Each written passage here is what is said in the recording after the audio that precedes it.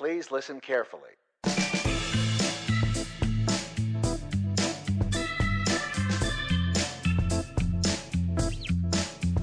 And now, live from the aquarium in McKinney, Texas, it's the Assuming Positions podcast, featuring two guys napping in a Wookiee's lap, Kevin and Mikey.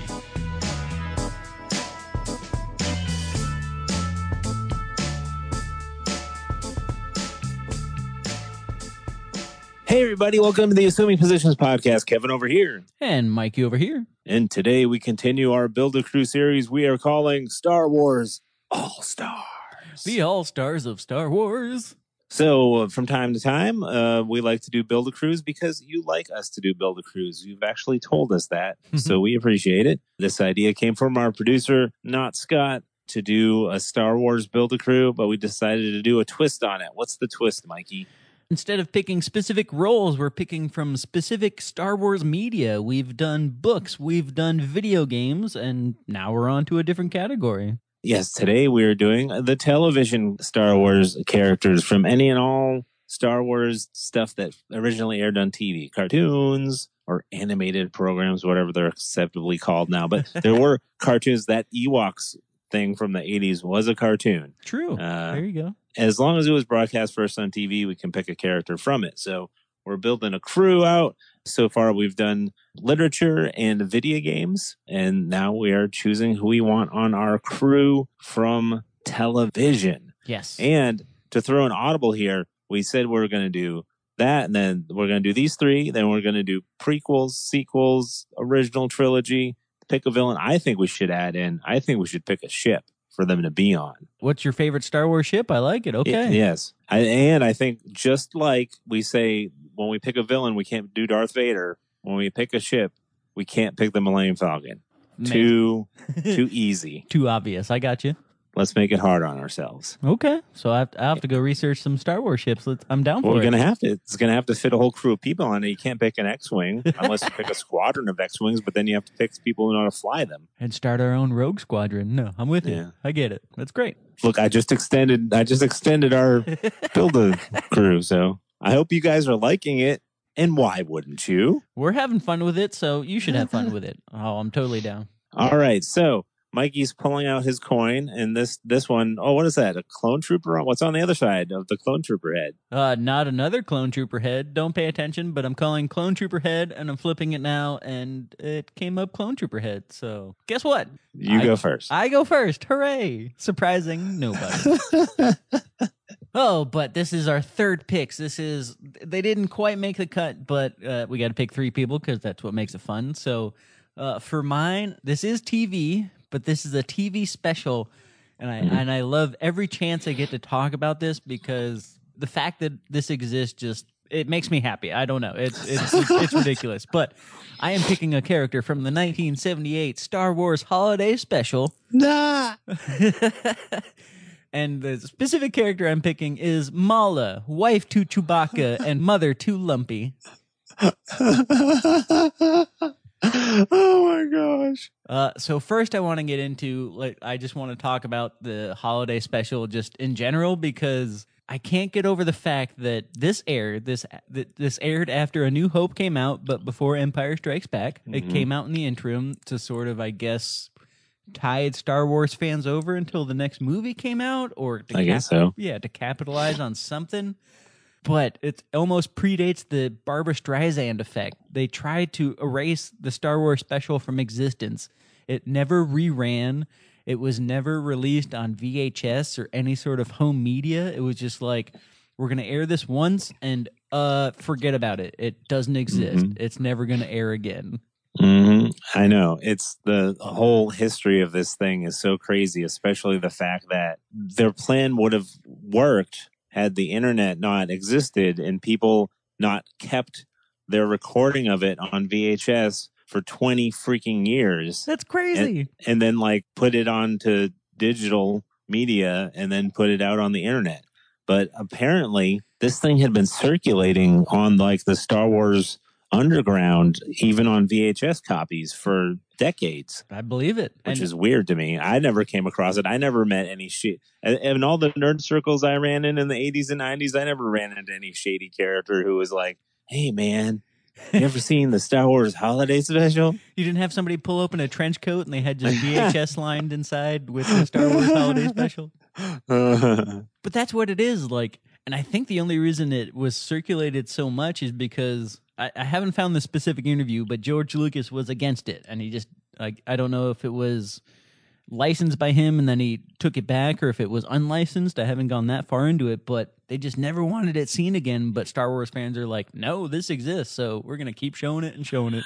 As far as I know, it was one of those deals where they said, hey, we want to do this. And George was like, okay, that's fine. And then after he came out, he went, oh, I need to have better control over my properties. Ah, okay. I think that's what happened. And I think that's kind of why Lucasfilm has had that draconian control over their properties since then.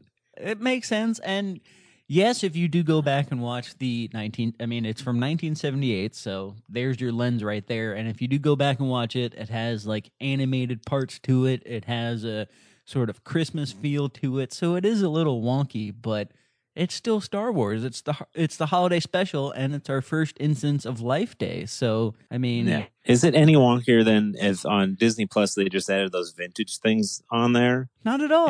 And we tried watching Caravan of Courage, and the answer is tried. It's not. That's not any better than the holiday special. Yeah. It's 80s TV acting.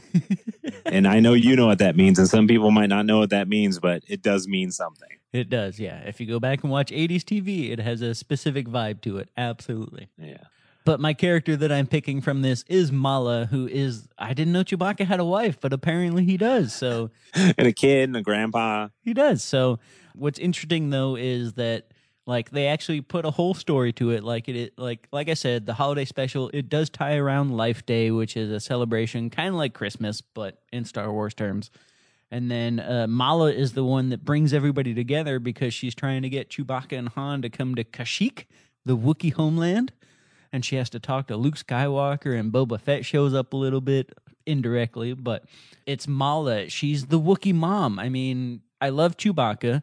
I felt it was a little too obvious to pick Chewbacca as one of the characters because he's one of the front lines, so that seems like a cop-out. But the wife of Chewbacca, she's a Wookiee mom, and she really can't make dinner. If you do watch the special, she burns dinner. But she does bring everybody together, and she does get the mission accomplished that everybody shows up for Life Day. So if she's a mom and she's a Wookiee, that's kind of like a twofer. Like that's a teammate I want. She's gonna be persistent and Wookiee strong. So yeah, absolutely. Yeah, I want Wookiee strong. Wookiee strong. Oh my gosh. Yeah, she's gonna bash somebody over the head, but also scream out with joy, just like Chewbacca, but in the awesome mom form. And their son's name is Lumpy. Like, how do you get a Wookiee name? You go Chewbacca, you got Mala, and then Lumpy? Really? But no, I'm not a Wookiee, so I can't judge. I don't speak Kashyyyk, so whatever. It must be the translated name because I don't think Chewbacca could even say the word lumpy. Lumpy. Oh my gosh.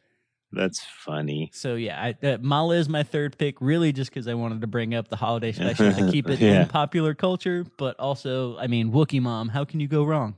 Maybe they'll put it up there with the Star Wars vintage someday. I don't know. But it seems like Filoni and Favreau, they brought Life Day into The Mandalorian. They mentioned it in The Mandalorian. It seems like they're trying to do stuff. If Filoni gets far enough into George Lucas's good graces that he's able to do like a reboot or a sequel to the holiday special, oh man, I'll watch that day one. Yeah, I think maybe fandom's softening on that kind of stuff. So maybe George will too. We'll see. We'll see how it goes. Because I know he sold it, everything, but I think he still might have a lot to say. So, all right. Well, speaking of Filoni, and the reason why this character is in third place and not higher is kind of his fault. Okay. He got me excited and then unexcited. But then there's also a theme between my picks. But for my number 3 pick, I'm picking a character from the Clone Wars, the Rebels, and apparently he's going to appear in Bad Batch And the reason why I was excited about him is he was supposed to kind of maybe was sort of going to be in Return of the Jedi retconned in a way. But we'll discuss that and why I'm grumpy. It's Captain Rex, Yes. formerly known as CT-7567, one of the clone troopers. And You know his clone number. I'm impressed. That's awesome. I just wrote it down. I just looked it up.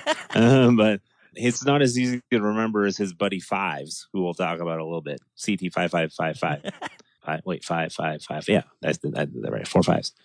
So Captain Rex is a really cool character. He's such a major player in the Clone Wars and Rebels, and he's the captain in the 501st, which is Anakin Skywalker's unit, clone trooper unit, and then he becomes the commander of it. So he's Anakin Skywalker's second in command. He's super important. Okay. In the Clone Wars series. He's a really good commander. By the way, voiced by all the clones are voiced by D. Bradley Baker, doing a Timo Morrison impression, pretty much. And if you go D. Bradley Baker, that sounds familiar. It should. He's one of like the legendary voice artists that we have out there and does tons of stuff. Yep. And tons of stuff, namely every single clone animated trooper you've ever heard. So that's quite a job. There's millions of them, and I have to do their voices. So Rex is a clone of Jango Fett, created for the Republic in the war with the Separatists that we all know from the prequels. He was based on, this is when Dave Filoni was doing the Clone Wars and animating it, and he said like he wanted him to be like almost a chip off the Jango Fett block, so he has the 2 blasters like you like. He's a dual blaster wielder. Nice. Whereas a lot of the other troopers don't, but he's an officer, so he gets to have special kit. And he's just steadfast, loyal. He cares about his troops, though. He's kind of, because of his position in the story, he's kind of like the voice of all the clone troopers in a lot of ways. So you learn about clone troopers through Captain Rex, through watching the Clone Wars cartoon. And the cool thing about Rex is he's the consummate. He's very like Captain Republic, like a Captain America. He's like Captain Republic. He's that kind of guy. I got you. Loyal and true and steadfast. But the neat thing that happens is because of what happens in Star Wars, with the clone troopers ending up having to execute Order 66 and finding out that they're actually kind of on the wrong side of things because of the Emperor and everything. We get to see it through his eyes, this whole existential crisis. And it is that there's a whole storyline in Clone Wars, and I'm going to just go ahead and spoil it because this thing's been out so long that you should have seen it by now. But they explain why the clone troopers were programmed to turn, and they have like basically a chip in their head that when Order 66 happens, they will kill Jedi, even though they were their generals, and betray them. And Fives is, there's the whole storyline where Fives is the guy who finds the chip, and they figure out how to disable it. And there's a whole storyline in the Clone Wars where Rex is with Ahsoka and Order 66 happening, and he disables the chip so he doesn't end up killing her. And then that leads to Ahsoka getting away. That explains how Ahsoka gets away. That explains how he gets away. And then both of them show up in the Rebels animated series. So he's even more in Rebels. So this time he's older and bearded, and he's hanging out with a couple of the other clone troopers who got away from Order 66. They disabled their chips as well. And they're critical to the beginning of the rebellion. So now here's the cool thing, that this is why he would be higher if they would confirm this, but they didn't confirm this. At one point, Filoni is there at a convention, and he says, I think that when you watch Return of the Jedi, one of the Endor troopers is this white bearded guy who looks just like our animation of Captain Rex in the face. Yeah. And he says that character in the movie was credited because Star Wars does a good job of naming everybody. Lucas was good about that. His name is Sant, and I don't know if that's because he looks like Santa Claus, but I have no idea. But anyway, Filoni said, and I really have the quote, he said that, I really do think Rex is that guy on Endor. I really do. Why else would there be a bearded old guy on Endor? It makes no sense.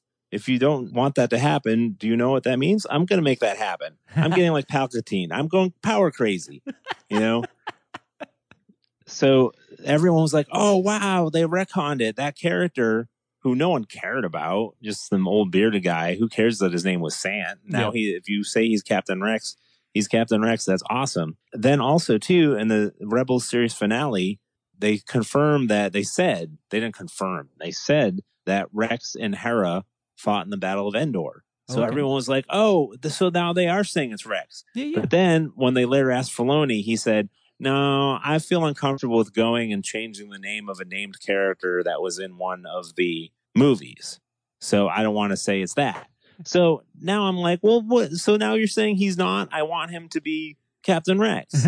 So you get demoted to third pick because you would have been a great first pick or second pick even. But no, I want Rex to be that guy in Endor. And I don't understand why they don't want to change it because they changed that fake Wedge thing. I don't know if you know about fake Wedge, but there was one actor who was going to play Wedge in the movies. And he was the guy initially who was in the briefing room and he's talking to Luke. That was supposed to be Wedge. Oh, really? And he kind of looked like Wedge, but then they replaced him. The guy couldn't remember his line. He got fired, basically. So they replaced him with Dennis Lawson, the guy who actually played Wedge, for the rest of the movie. Okay. But that character's never named. No one ever says Wedge to that guy. So when we were watching it when we were kids, we just assumed that was another guy who kind of looked like Wedge. Yeah, why but not? He was meant to be Wedge. So when they did the Certain Point of View book, they did a book called The Certain Point of View recently that kind of messed with some stuff, and no one knows if it's canon or not. It's so weird. But one of the things that's in there is they wrote a whole story about this guy who everyone in the squadron called Fake Wedge because people kept mistaking him for Wedge because they look similar. Isn't that funny? It's great. I'm surprised they don't call him Fedge, though, because that seems like an internet thing to do. Be like, it's Fake Wedge, so his new name is Fedge. But anyway, Captain Rex, you would have been great. You're a great leader. You care about your troops. You know what to do when right and wrong. You'll disable your chip because you know that's not right to take out your leaders and generals. But you should be there on Endor. And so you're being penalized for Filoni not sticking to his guns. Take saying, that, I'm Dave doing Filoni. it. Yeah. I don't care what you say. I'm doing it because he should have done it. I really think what happened was because he was so into it. And at the end of Rebels, that's his show too. They say that he was there on Endor. I'm telling you, someone at Lucasfilm got to him and it was like, what are you doing, dude? No, seriously. I believe it. I think it might have been like a little meeting he had with Kathleen Kennedy or something going, hey now. hey now, cowboy hat. Yeah, take it down. You're at 11. We need you at about a 9. Yeah. But because of Rex and his chip, doesn't that mean that we'll see Rex in the Bad Batch because he is part of that crew or no? No, he's not part of that crew. Oh, okay. But because he was a normal high level clone trooper. Okay. But because the Bad Batch is Clone Wars related, and it probably starts off, he's probably in it in some, I don't know how he's going to be in it, but he's too important of a character to clones, basically. You know what I'm saying? Like I said, he's kind of Captain Clone, Captain Republic, whatever. Yeah. He's just the representative of the clones. Well, even if they mention him in the Bad Batch, maybe it'll make up for the hijinks and shenanigans of the Battle of Endor and movie appearance of Bearded Rex. So I look forward to at least hearing his name. So we'll see how it goes. I just don't see what the problem is. Make him Rex. Who cares? It hurts. Are there nobody. really? Yeah, I know. Are there really people that are that upset? No, I don't think so. Can you imagine being that person though? That's really upset. Like, that's not Rex. Yes, he has a beard, but they're two different people. It's like, calm down. He was given a different name by George Lucas. He was somebody Sans. He's Santa Claus. Yeah.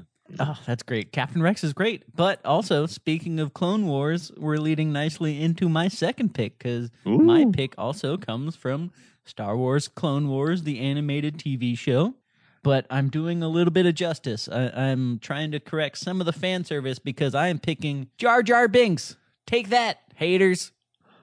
Jar Jar Binks animated form. I know. Is he in the Clone Wars cartoons? I don't even remember. He's in the first couple seasons because we'll get into the main reason why, which is why he's second pick. But Jar Jar Binks is in the Clone Wars because he's sort of he's the assistant, he's the aide to Princess Amidala, Queen Amidala. That's right. That's right. Or Senator Amidala, depending on what part of the storyline you're in. But Jar Jar Binks is most popular in the prequels movies. You know, he's portrayed by Ahmad Best, who I want to give a shout out to him because he's kind of one of the casualties of the negative fan base right when the prequels came out. Mm-hmm. Jake Lloyd got a little bit of it. Hayden Christensen got a little bit of it. And Ahmad Best got a little bit of it because people were really grumpy about the prequels for whatever unnecessary reason that seems silly right now. in the future. Yes, it is silly. I was one of those people. I apologize. But hey, you've learned, you've grown, you've matured. So hopefully the rest of the fan base can catch up with you. But Jar Jar Binks. Yes, we all know Jar Jar Binks. Me's a big doo-doo? Yeah. Oh, yeah. Me's a bad. It's like everybody knows that voice. But I think we were talking in our video game episode, there's a quality to Star Wars. You need that comedic element. You need a little bit of lightheartedness. You need a little bit of comedy and silliness to balance out like the fact that it's light versus dark and Empire versus Republic. You need a little bit of the silliness to balance out the heaviness of this opera. Jar Jar Binks is perfect for that. Even better for Jar Jar Binks, and this is the reason I pick him as my second pick, is I'm going to get kind of literature here for a minute, but he's kind of a Don Quixote in that no, I'm serious. He makes things go right by doing things wrong. He inadvertently solves problems by being a clumsy mess up. Like he stumbles, he crashes into people, he says the wrong things, but it leads to the right thing happening. So he's not a good character because he knows the solution, but he's clumsy enough to have the solution come up despite him. And I kind of love everything about that. But it's Jar Jar Binks, so I don't know if his Don Quixote-ness is that he's force sensitive. There's the theory out there on the internet that Jar Jar Binks is a secret Sith. I won't get into that. But Jar Jar Binks, he's a Gungan. He's been in the Gungan military. Like I said, he was the aide to Senator Amidala. And then when Amidala goes away, he becomes a senator himself, which, spoiler alert, leads to why he's second pick, because if you do look at Jar Jar Binks' history, he is actually responsible for the Clone Wars happening. Because he gives Emperor Palpatine, he's one of the ones that passes the regulation or the order that gives Palpatine his powers and allows him to unleash the clone army. So unfortunately, thank you, Jar Jar Binks. You're the reason why the Clone Wars happens. But aside from that, you're great. I love you. He's the reason there's a truce between Naboo and the Gungans. He's mistaken for a Jedi. He's been in the role of a king and gotten away with it. So many people have confused him for a better character than he is, but he always gets away with it. Oh, and Jar Jar Binks, I love him. You've heard it here. Mikey actually loves Jar Jar Binks. Yeah. And also, like, for some of the Clone Wars episodes, he was voiced by Phil Lamar, an old school alumni of Mad TV. I mean, not only is he portrayed in motion capture by a good actor, he's voiced by a good actor, so the history is there. The history is there, yeah. I still am not the biggest fan of Jar Jar, but whatever. But that's why I'm shouting him out, to give him some justice. I know he's not anybody's first pick, so I kind of had to go against the grain and be punk rock and be like, Jar Jar Binks is one of my at least second picks. Not first pick, because he did bring about the Clone Wars, so I can't really support that as a team member. Be like, hey, if you're going to make mistakes, maybe don't have it be the actual creation of the Empire, but aside from that, yeah, he's on my team. Yeah. Jar Jar Binks. Jar Jar Binks. Hey, man. The dude told the story he wanted to tell. That's all I got to say. Exactly.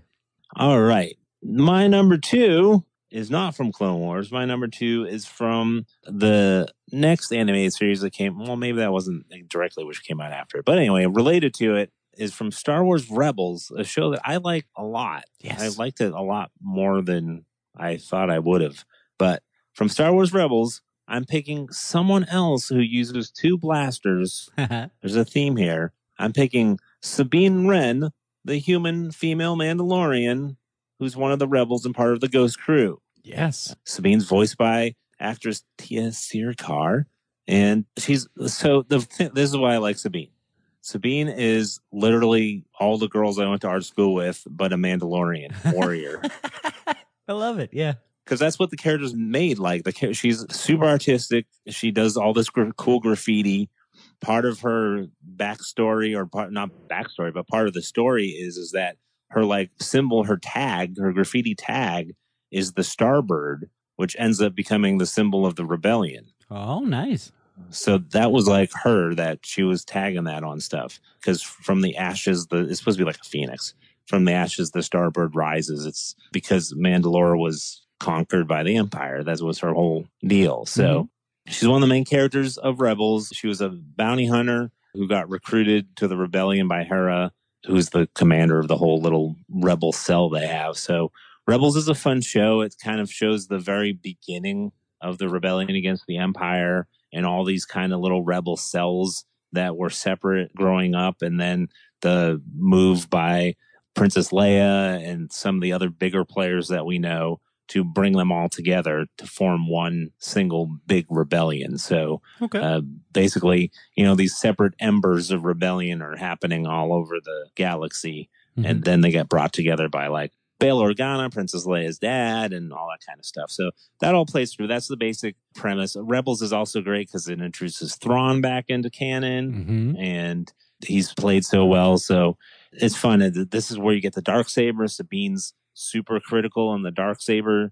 storyline, which ends up in the Mandalorian eventually too, because it's all Mandalorian related. In this Rebels, there's a whole big Mandalorian world building in Clone Wars, and then even more so in Rebels, because Dave Filoni, who's the head of both of these things, was kind of just given the mantle by Lucas to kind of backfill the story of the Mandalorians, and then he just keeps doing it up until even now. It continues with him doing The Mandalorian as a show, and now that new Boba Fett show that's going to be coming out.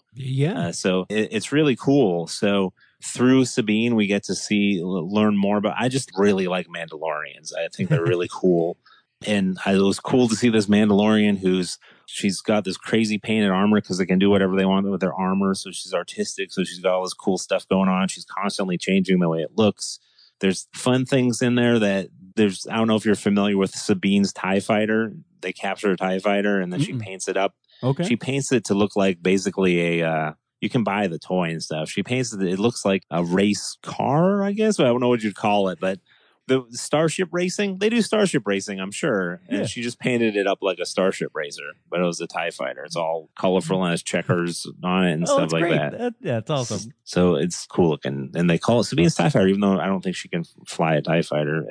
But she can fly. She's flown stuff. But does she have a Starbird, Starfire like logo on her, or is that just something? Okay, she does. It's stylized. It looks a little different than what they end up using, but you can see where the bones are there. And anytime they would do like a rebel action or a terrorist action, if you're on the side of the Empire, she tagged that places, kind of like we're there. I gotcha. That's awesome.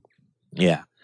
So, like I said, she grew up as a Mandalorian. Have you watched Rebels? I have not. I'm up to speed on Clone Wars, but Rebels is my next stop. So I have not seen the actual cartoon, though. I'll go over it lightly, basically. But she grew up as a Mandalorian, and Mandalore was under the rule of the Empire at that time. And some of the Mandalorians had like bought in, and there's this cool kind of like Imperial aligned Mandalorian armor. That looks basically, looks like a cross between Stormtrooper armor and Clone Trooper armor, because Clone Troopers kind of look like Jango Fett.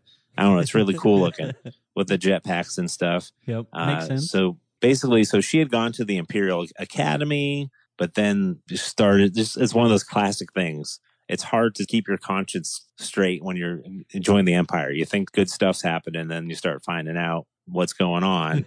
And then, you turn in.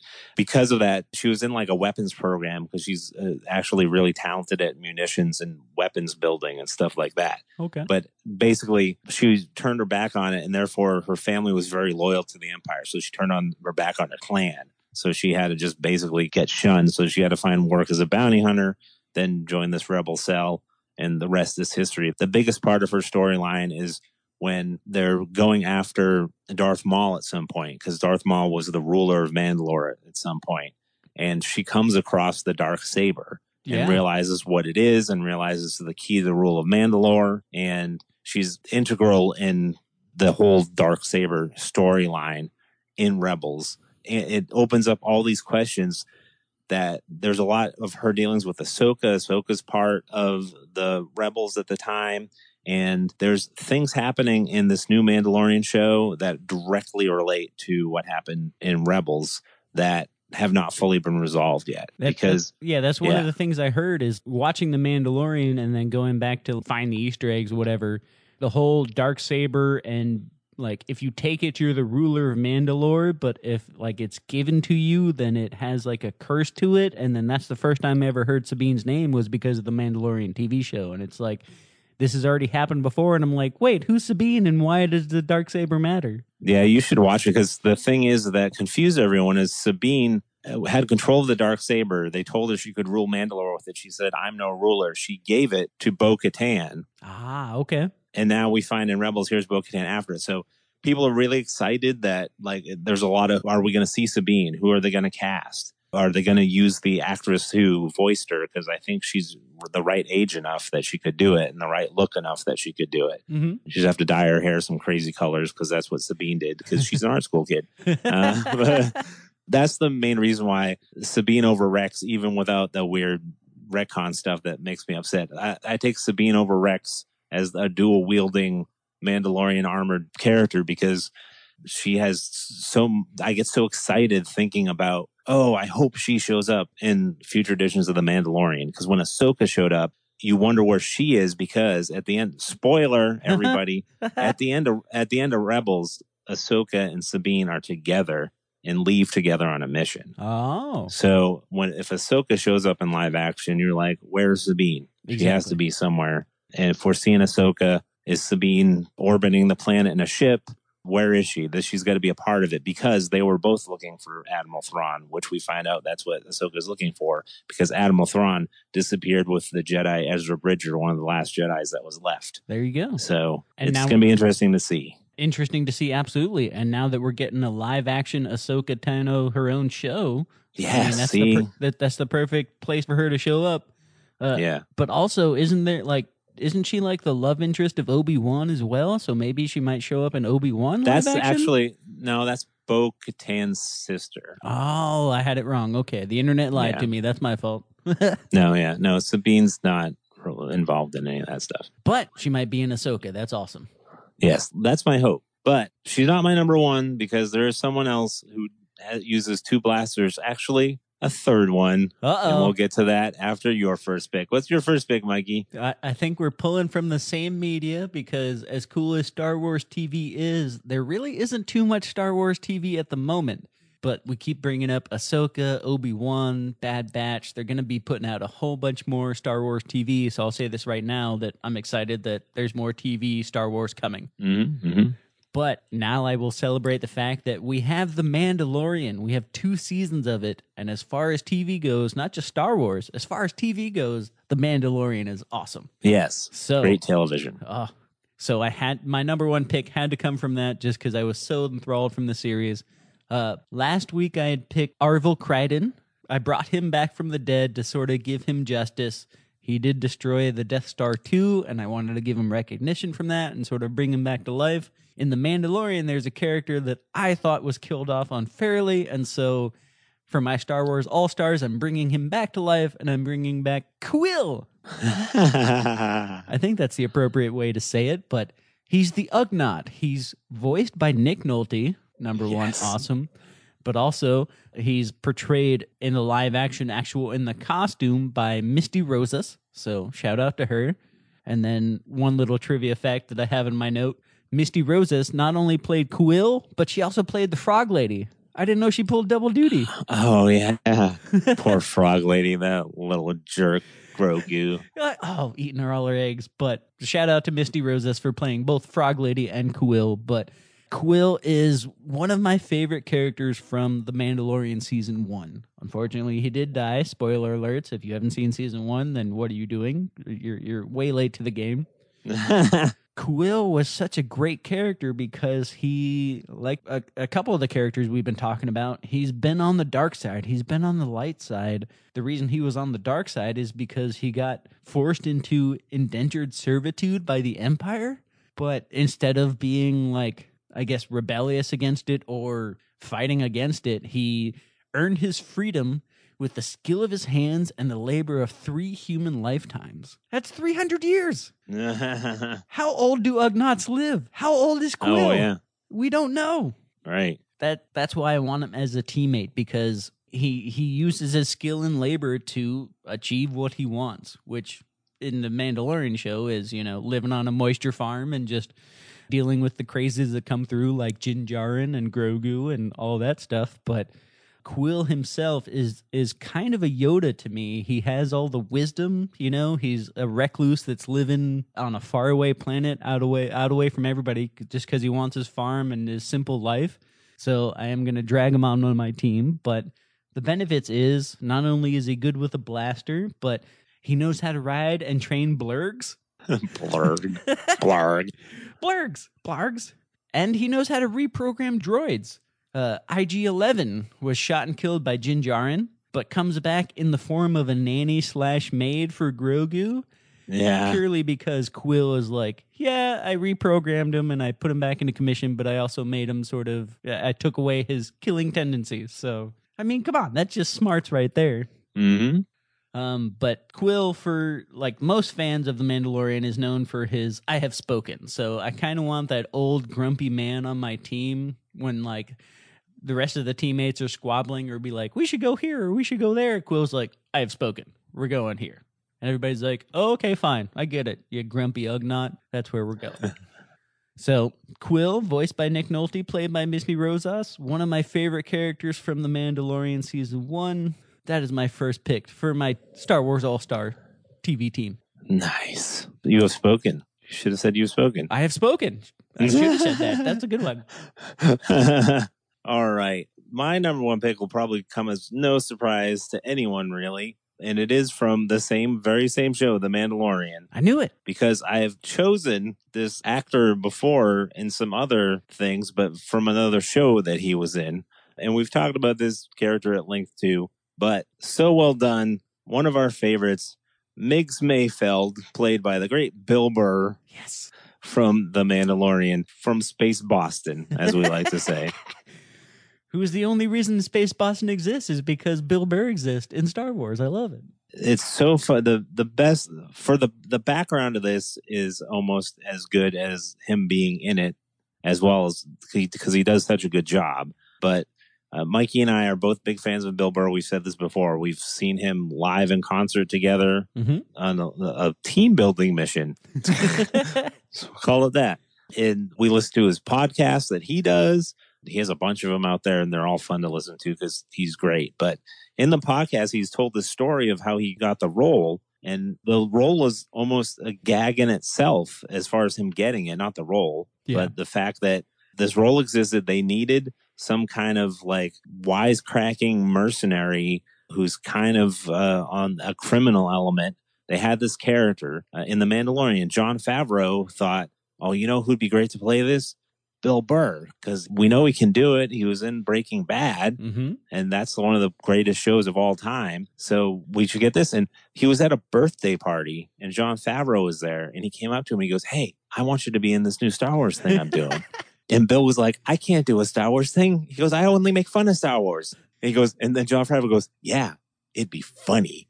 Then he didn't want to do it. And his wife's like, are you crazy? You're being offered to be in a Star Wars thing. Yep. You go do it. And he was like, okay, I'll do it. And then he had a great experience with it, which is the best. I believe it, but also like Bill Burr is on record. Like there's so many podcast episodes where he's talked about it. I think he may have done it in a special as well, but he's rallied against nerd media. It's like, oh, you nerds with your comic books and your movies and your superheroes and your Star Wars. Like, it's hilarious. It's really funny. But hey, he's got a good sense of humor about it because he has a good sense of humor because he's a comedian. And he fits so perfectly in The Mandalorian. He does. So he's in an episode in season 1, an episode in season 2, or part 1 or part 2, whatever they're calling them nowadays. We're just going to call them seasons because it's easier for us because it's how we grew up. But when we first meet him, Din Djarin's running into an old crew that he used to run with and do things that were kind of nefarious with. And they're doing another mission, which ends up being a breakout of one of the gang members from a New Republic prison ship. Yep. And Migs Mayfeld is the head of this crew. He's a human male mercenary. He used to be a sharpshooter in the Imperial Army. And when Din Djarin's told that, he's like, oh, a sharpshooter in the Imperial Army? And then one of the first best lines out of Bill Burr's mouth is, I wasn't a stormtrooper, wise ass. Perfect Star Wars and perfect Bill Burr. Yeah. Yes, it's perfect Star Wars, perfect Bill Burr, and I love how Favreau and crew acknowledge it's a very much wink to the fans. Like, stormtroopers can't shoot straight. Get it? Mm-hmm. You know, and I know explaining a joke doesn't make the joke funny, but I wanted to explain that because it's hilarious. It's hilarious to think that people in the world itself realize that stormtroopers can't shoot straight. Oh yeah, it's not even the fans. It's actual. I think there was an episode later in that series in season 1 where the stormtroopers are like aiming at a can on the ground and they're trying to shoot it, and they're like, I think our blasters are broken. Yeah, he's like shaking it. Oh, it's hilarious. So they're acknowledging it in universe. That's great. Yeah. So they go on this mission, and he's so Bill Burr like. They basically cast to the character, which, as we've said many, many times on the podcast, it always works out so well when you're looking for, that specific, this is what the character's like. Well, let's find someone like the character, as opposed to, there's those people out there like the Daniel Day-Lewises that can totally like be like a blank piece of paper and become whoever. Yep. But that's not, Star Wars doesn't need that kind of stuff. No. And if you're hiring Bill Burr and you don't give him at least a couple quips or one-liners or retorts, like to somebody arguing with him, then you're doing something wrong, because that's what Bill Burr does, and he has so many of those. So this is where we learn when they're on that mission on this prison ship, and there's some fighting being done. There he is. He's got his 2 blaster pistols in each hand, just like Sabine, just like Captain Rex. And then here comes another robotic armed one popping up over his shoulder. So he's got 3 blasters instead of 2. That's awesome. So it's 3 times the firepower in a Bill Burr package. How can that go wrong? And it's also cool, too, that whole like blaster on the tripod thing reminded me so much of one of my other loves, Warhammer 40,000. Yes. Where they have tech marines who have these servo harnesses that have all these arms that come off the back of them. And one of the arms always has like a weapon on it. Gotcha. So it was like a servo. I was like, oh, it's a servo harness. And everyone's like, what are you talking about? What is a servo harness? But let me talk about an even more obscure nerd property. I'm going to get real nerdy here. So like, I get that it's a robot blaster, and I love that Bill Burr has 3 blasters, because absolutely give Bill Burr all the blasters he wants. But are we to assume that's like it's attached to his spine and he's controlling it with his mind? How does that robot blaster work? Is it just like robotics, Star Wars magic, or like I don't get it. I don't know. Well, from what I read in my research, it shoots wherever his other blasters are shooting. Oh, it's a targeting thing. I like it. Yeah. So it must be hooked up to like the tips of one of his other blasters or something like that. Oh, or I love it. Tips of both of them or something. I don't know. But yeah, 3 blasters. How are you going to compete with that? Oh, perfect. So that whole prison break, it goes right because they get the person out, but then it goes wrong because Din Djarin doesn't take to them actually murdering one of the rebel guards on there. Yep. Not rebels. They're not rebels anymore. They've won. So they're Republic. I always get them mixed up. Well, because they still look like rebel guys because it's so close to the movies. Yep. And then that's when we get the cool thing where it's like almost they're homaging to Aliens or Predator or one of those, that universe movie where Din Djarin's going around picking them off. And we think that, at first we were like, how dark is this show? Did he kill them all? But then we find out he just all threw them in a prison cell and left him there. So we ultimately don't know his fate until the next time we see him, where we find out that he has been sentenced for 50 years.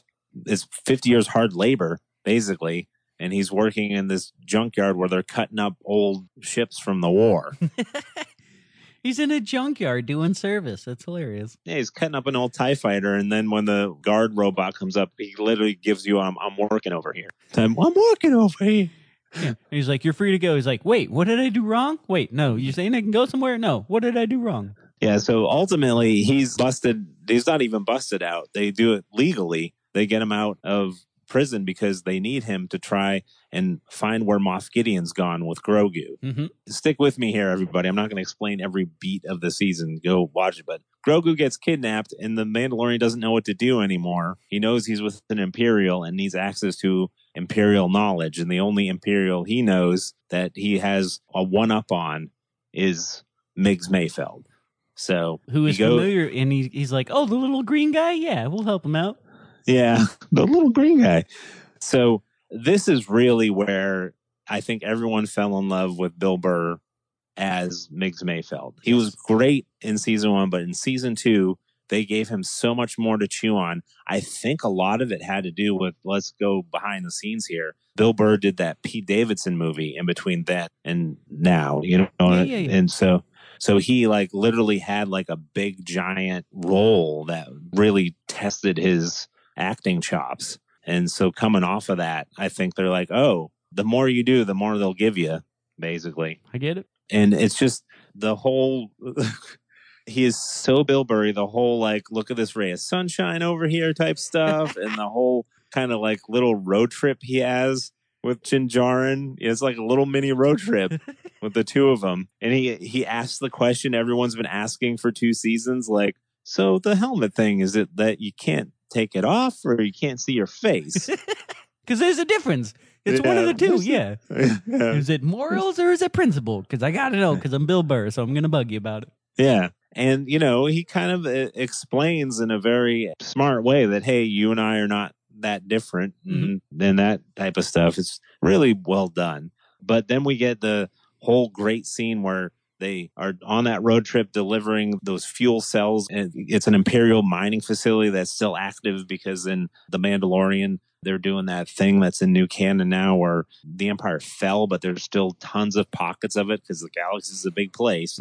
So there's still Imperial controlled worlds that haven't been cleaned up yet. So there's a secret mining facility, and they're in these big giant juggernauts delivering this very volatile stuff, and there's space pirates trying to get it and all this kind of stuff.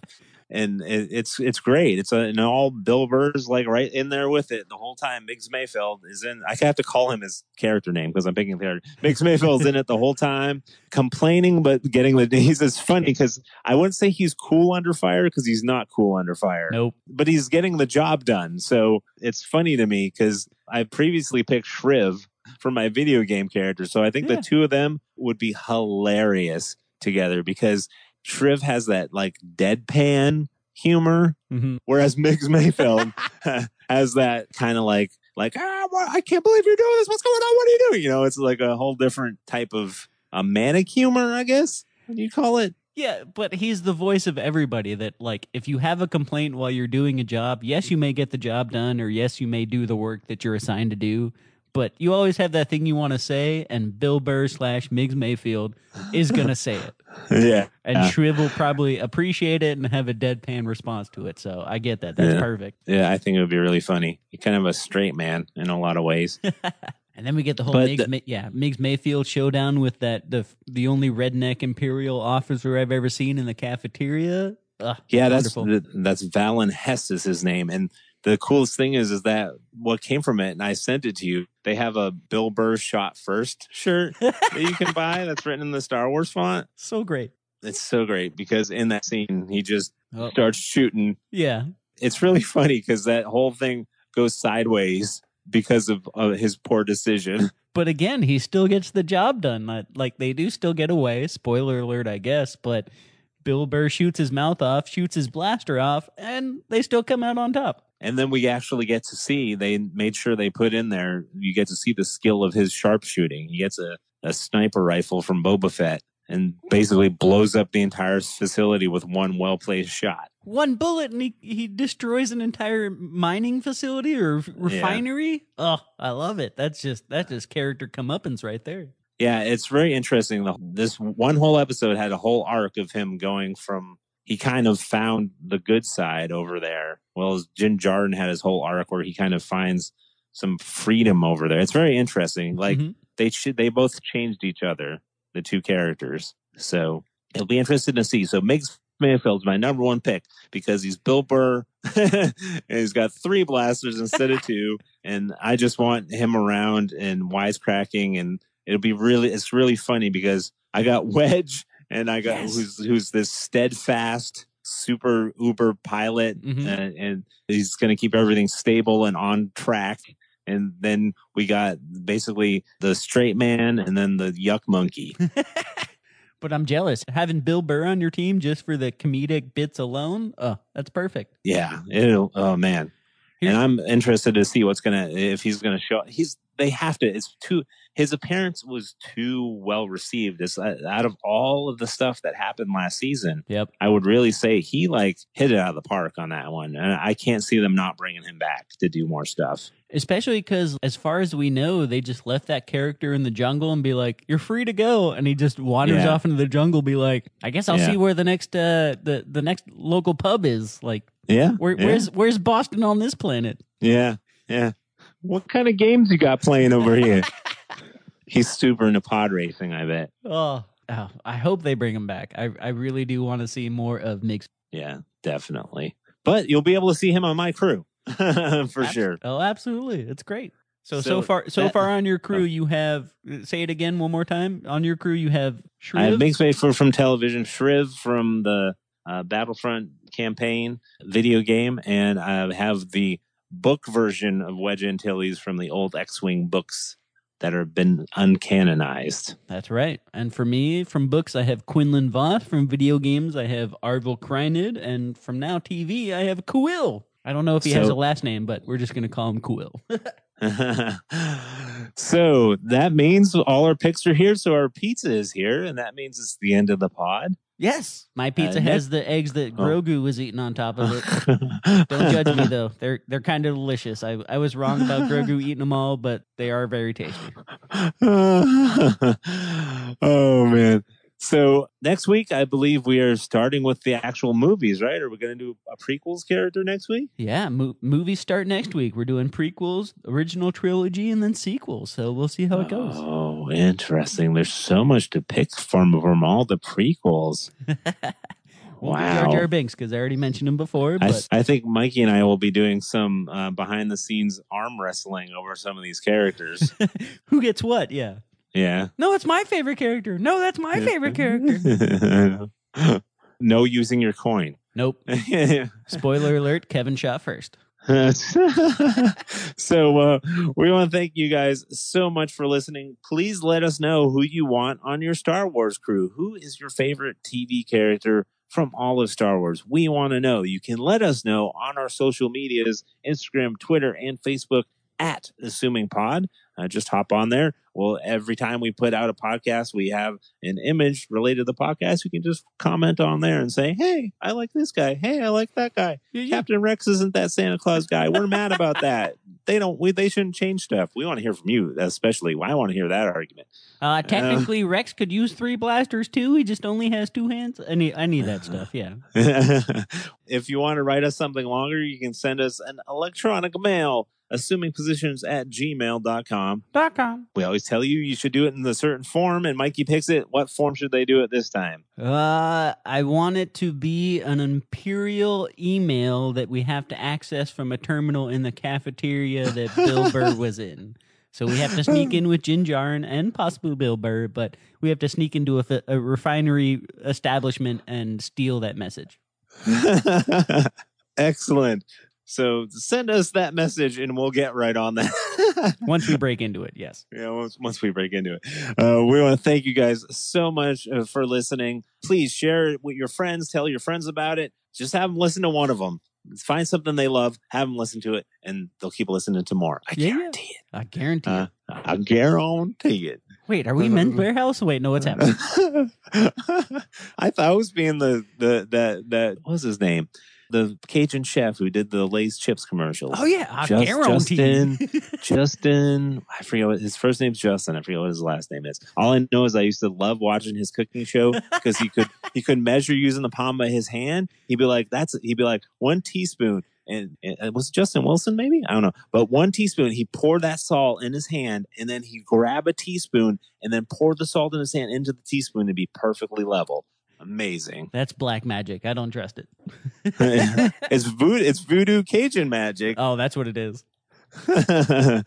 So we want to thank you guys so much for listening. We want to thank that guy Brad for doing our announcing, Not Scott Productions for equipment, Jazzar for music, and we hope you guys have an excellent week. We have spoken. We have spoken. Doodle-doo-doo-doo. Wait, no, it's the Mandalorian flute song.